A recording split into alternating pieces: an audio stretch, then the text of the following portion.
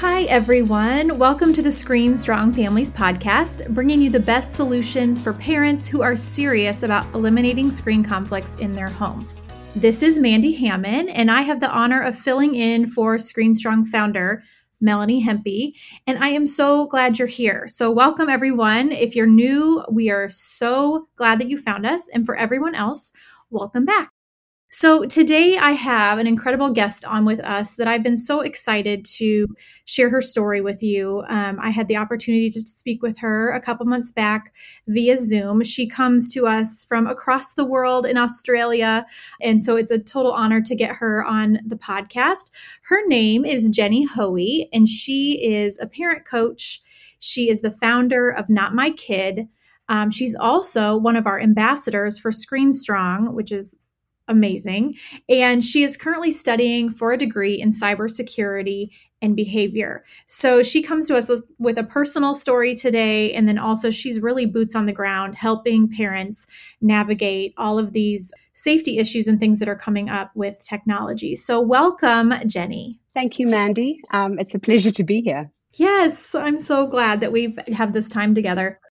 So we're just going to jump right in and, really just talk about your personal story and kind of what made you passionate. I've had a chance to talk to you one-on-one, and we've really teamed up with you. You're there in Australia and we're over here in the States. And I know our messages really align with one another as far as Screen Strong and Not My Kid. That's why we're honored to have you as an ambassador now. But let's just talk about kind of what brought you here. And I'll just let you have the mic and you just go. Okay. My daughter is now nearly 17. When she was 9 years old, something happened to her, and it was an online incident. I should say that I thought of myself as reasonably educated before that. So we had rules in place at home. There were certainly parental controls on the one big iMac we had in the kitchen. There were no other devices. We gave our children education around not playing with people they didn't know, etc. Literally overnight, something changed within her. She was a very outgoing little girl. She loved gymnastics. She loved making slime. Just a little child, very full of life. And overnight, literally something changed. And the first thing I noticed was the increase in separation anxiety from me, to the point where if I wanted to go to the supermarket, she would be hysterical unless she could come with me.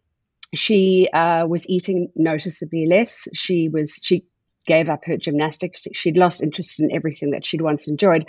And we really, her stepdad and I really did not understand what this change could have been about. She'd had her tonsils out a few months earlier. We thought, goodness, was something related to that procedure. One night we were walking, taking the dog for a walk, and she said to me and her stepdad, do you have any dreams? And I said, what do you mean? She said, would you have any dreams for the future? And I said, yes, I do. Do you? And she was like, no. And that was her answer. And I remember thinking that was very odd. A little while later, probably a couple of days, possibly a week later, I got a call from the school. They said, please come and fetch her. She's hysterical. She can't be calmed. And when I got there, her teacher had said that she had said that everybody else's heart was warm and red and hers was cold and blue. And now I work in mental health. My husband's a psychiatrist, and that was a real trigger. That was a warning bell for me. I was like, something's really not right here.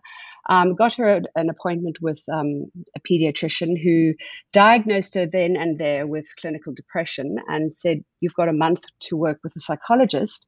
And if she does not improve significantly, then I really have no choice but to medicate her. She's quite unwell. And that's a very big decision for any parent of a 9-year-old child. She didn't engage with the psychologist, and we did end up having to medicate her, fortunately only for 6 months, because I found someone else who worked with my husband, who I trusted, and we went to see her and we worked with her.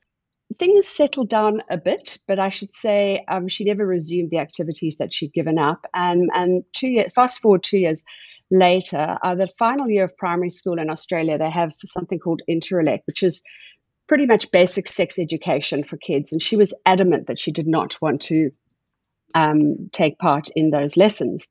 which again, I thought was slightly odd. It wasn't the type of thing she would normally do. And then one night she called me into her bedroom, and when I say hysterical, I should probably say distraught. That's probably the better word to use. And she said, "Mummy, I've done something terrible." And I asked her if she could tell me, and she shook her head, and she's just scribbled on a piece of paper the word sex and the word game. Now, I looked at her and I realized that she was telling me something which I suspected I knew, but I think I was kind of frozen on the spot. Internally, I was panicking, but I knew that when I saw this little distraught child, what I had to do was really comfort her. So I went and just wrapped her in my arms. And she looked at me and said, "Are you not angry?" And I said, "No, of course not. What I think you're trying to tell me is that you played a game on the computer and somebody on the other side was maybe saying or doing things that had something to do with sex." And so she was like, "It wasn't anybody, it was a little child. It was another 9-year-old. And I said, "Okay." She was so distressed that there was no point in trying to, rationalize it with her and explain to her that it was actually most likely an adult. She obviously was quite relieved having told me. So I put her to bed. I didn't sleep that night, and I rang the police the next day, and I just said, "Look, do you have anywhere that you publish on your website where there are a list of games that predators are possibly known to frequent?" And they said to me all of the games. They asked me if she'd make a statement. I said no, she was incapable of it. She couldn't talk about it. And they said, "Please tell your daughter she's innocent. Please tell your daughter it was an adult." So a few days later said this to her, and she looked really scared. She said, "No, Mummy, are they going to come and get me?" And I said, "No, they've told me to tell you this." And she said to me, "For 2 years, I thought I was going to go to jail. The other child told me that if I told anybody else, I would go to jail." So hence the separation anxiety. It all kind of made sense. And I just reiterated to her that it wasn't another child and that the police had said there's no way that would have been another child, especially with that type of threat. And I think that between the two of us, we continue to get some psychological support. She is now a dancer. She's a grounded, happy kid. But it was the beginning of my journey, this journey that I'm on now. And probably 2 years ago, I asked her if I could write the story anonymously. And she said, "Yes, but I don't want to look at it." And I said, "That's fine." And then she asked me to read it. She said, a few weeks later, she said, "Mummy, can I come and read? Can I read the story?" And I said, "Yes, of course, it's your story." And then she asked me if she could share it with a friend. And what I saw was a process of healing, which I would not have been able to envision if I not written it. Then last year, I'm sure many of your listeners would be familiar with Colin Karchner. He was in a sense a hero of mine because he spoke a message that I hadn't heard anyone speak so clearly before. His message aligned so clearly with mine that I remember listening to one of the first podcasts I ever listened to of his. I almost broke down and thought, I can't believe there's somebody else who actually can see the light like I can. And when he passed away last year, I went to my daughter and I said, "How would you feel if we owned the story, if we put our name to the story?" And she said that was totally fine. So it's a bit emotional talking about it, but yeah, that's really where I stepped out of, I guess, the shadow and said, "This is our story, and this is why I'm doing the work I'm doing." I had started Not My Kid, a private, closed Facebook group 2 years earlier when my little boy started primary school, mainly because I was quite concerned about how little other parents seemed to know about the risks, and was really confronted with possibly what I had once thought, which was not my kid. And I guess that journey was triggered by my daughter's story and my son starting primary school, and then Colin's passing, which was devastating, made me think we need to have more people who are brave enough to stand up and to actually own a story that has happened to them. And that's what I chose to do. Oh my goodness. Thank you so much for sharing that. And I All I'm sitting here thinking is how brave of you. I think there's so much stigma around this still, even though it's so common and parents don't realize how common this is. And when it happens to them and their child who they thought not my kid, it devastates them and they don't have anywhere to turn. And it sounded like you responded in an incredible way. What would you say to parents who found out this was going on with their child? I mean, how should they respond to them? Comfort them. I know that is the one reason my daughter trusted me for us to be able to continue on the healing process, was the fact that I could acknowledge to her that night that she was a child, she was curious, and that what she had done was nothing unusual for a little 9-year-old. Children are intrinsically curious, which is really why I urge parents to delay access to the online world, simply because they are not equipped to handle what could be waiting on the other side. It's not age segregated, the internet, at all. And one of the things I find difficult to live with is the fact that for 2 years, I had no idea. She was living tortured for 2 years while we were seeing a psychologist. The psychologist was not able to get to the bottom of it. And I just wonder how many other children are out there suffering in the same way, too scared to say anything. And she actually made an interesting comment last year to me. She said, "Mummy, the other thing that adults seem to forget is shame." She said, when you've done something and maybe you shouldn't have, and something's gone wrong, you feel so ashamed of yourself. And she's absolutely right. We both, I think that the healing process has enabled us both. I was ashamed that somehow this didn't happen under my roof, I should say. It happened at someone else's house. But as a parent, you still feel ashamed that you allowed, or not that you allowed, that for some reason this happened to your child. Yeah, that it got past you.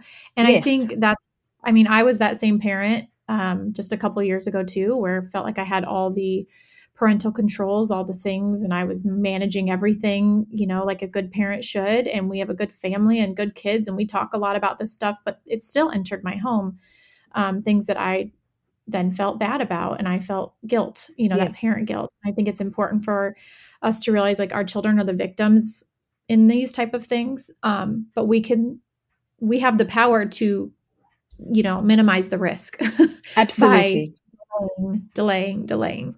So I appreciate you sharing that. Now you're studying currently for your degree in cybersecurity and behavior. Tell us a little bit about what that is going to be for you and what's going to come out of that with this type of work.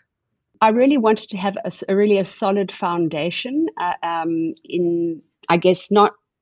it was very hard to find the degree, I should say. I was looking for cyber safety. I know cybersecurity is really important, but I really wanted to look at the behavioral side of things, and that includes the mind of the predator, etc. And this is a 50-50. So 50 of it is psychology and 50% of it is actual cybersecurity and how to protect your computer, etc. Because I'm working with my husband, who's as I've mentioned earlier, a psychiatrist, and we're starting to see an influx, that's the only way of describing it, of teenagers with significant issues, which can, in a reasonable number of them, can be pointed, or let's say traced, to screen use. What I'm hoping to do is basically to be in a position where I can actually coach and advise parents. And we could work I've got a few psychologists who we work closely with.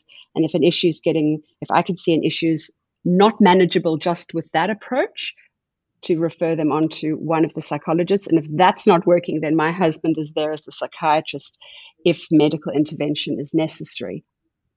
I really want to come from a preventative approach. What I'd really like to do is work with younger families of young children. I believe that they're in an amazing position to form communities where children are protected. I make it a point at home if I'm using my computer with my son, I'll be making a point to let him know that I'm using it as a tool. So I'll be like, Mummy's got a reply to an email for Daddy, and I'll explain that, and then I'll close the lid. There's no screen entertainment in our home at all, apart from some television, which is quite limited. And so how have you seen, just on a personal level with your family and with your son, what's the difference with raising your first two, kind of traditionally, and then finding out what you know now and kind of pulling back all the entertainment stuff? What does that look like now in your home? His imagination is the thing that I keep going back to. He has the most incredible imagination. He gets totally absorbed in play, and that's precisely what I want for him. Yes. I should add, it's not easy. I know that he's now nearly 8, and every year it's going to get harder because there's that influence from his peers who are allowed to do these things. However, I've explained to him why.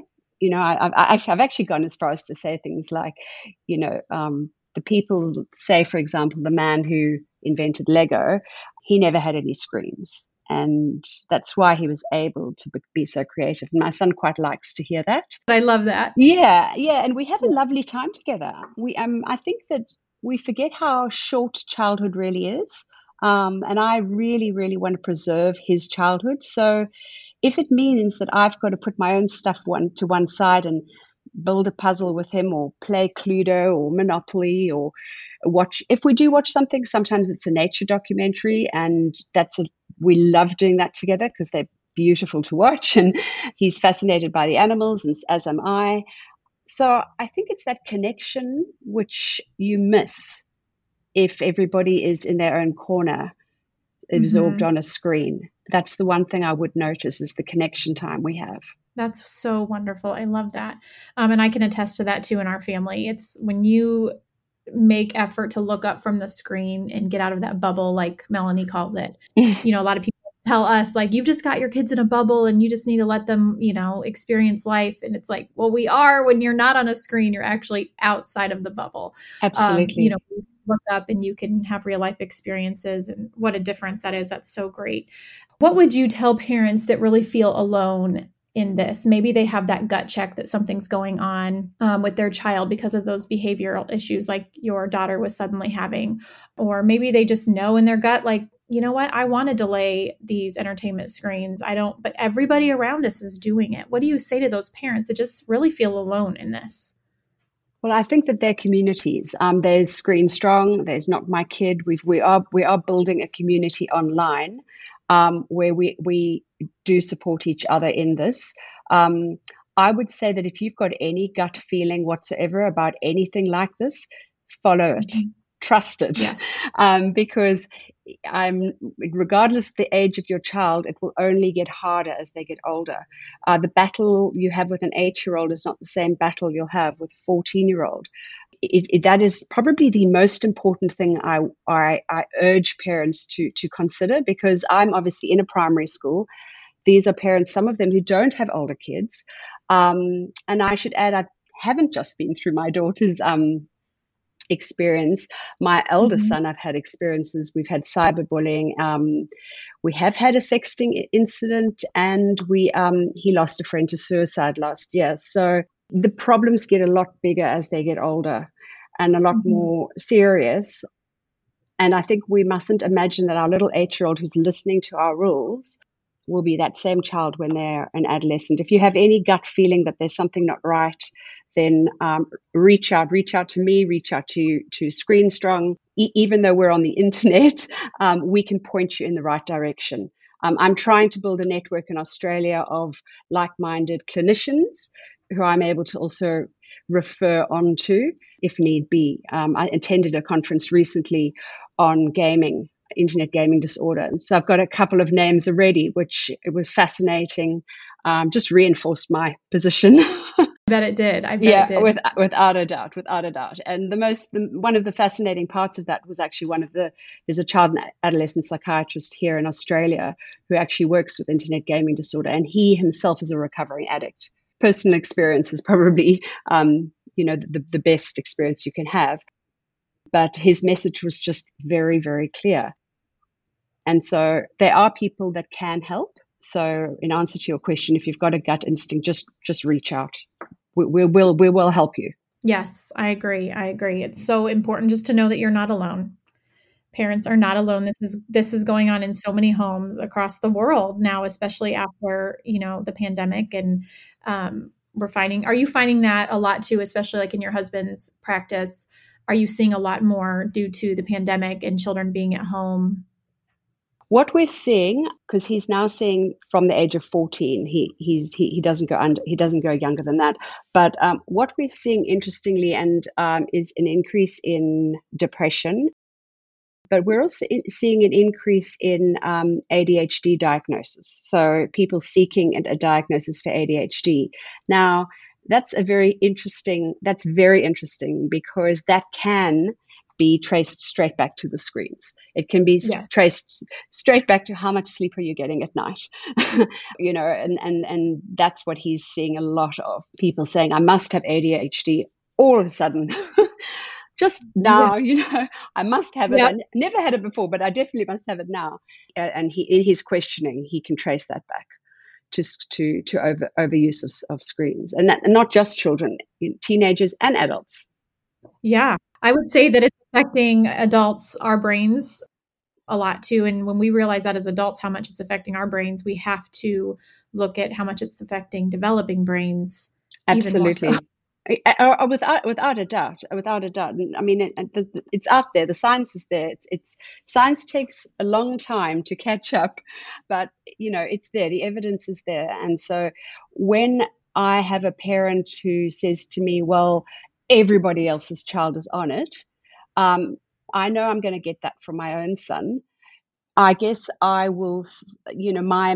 My position is there are going to be many times as we parent where we have to take a firm position, and a position that may be very much in the minority to what other parents are taking.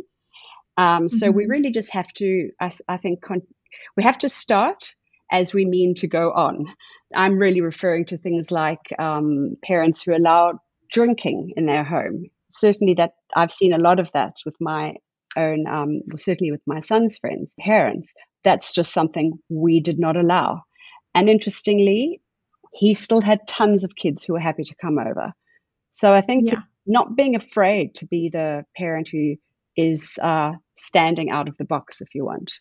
Yes, and I think it's such an important character trait to teach our children too, to stand apart from the crowd, to stand on their own and not go with the crowd. It's what we try to teach them from a young age. And for some reason, once the technology enters, we all kind of just go, okay, everybody go this direction. But I think it's so neat to see so many families catching on to this between your work with Not My Kid and with Screen Strong. We see it in our families group on Facebook.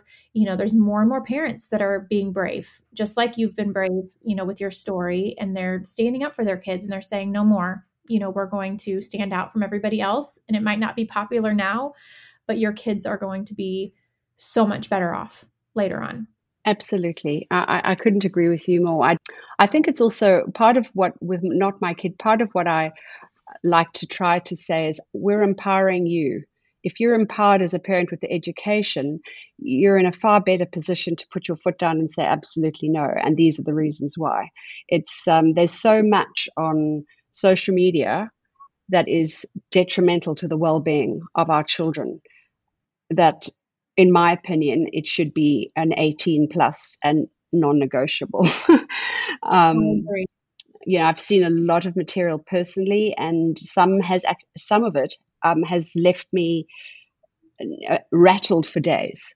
So I think we really have to consider what they are absorbing in terms of screen material. And I should say I'm not anti the internet. It's a very typical comment that I get from people. Well, the internet's here to stay.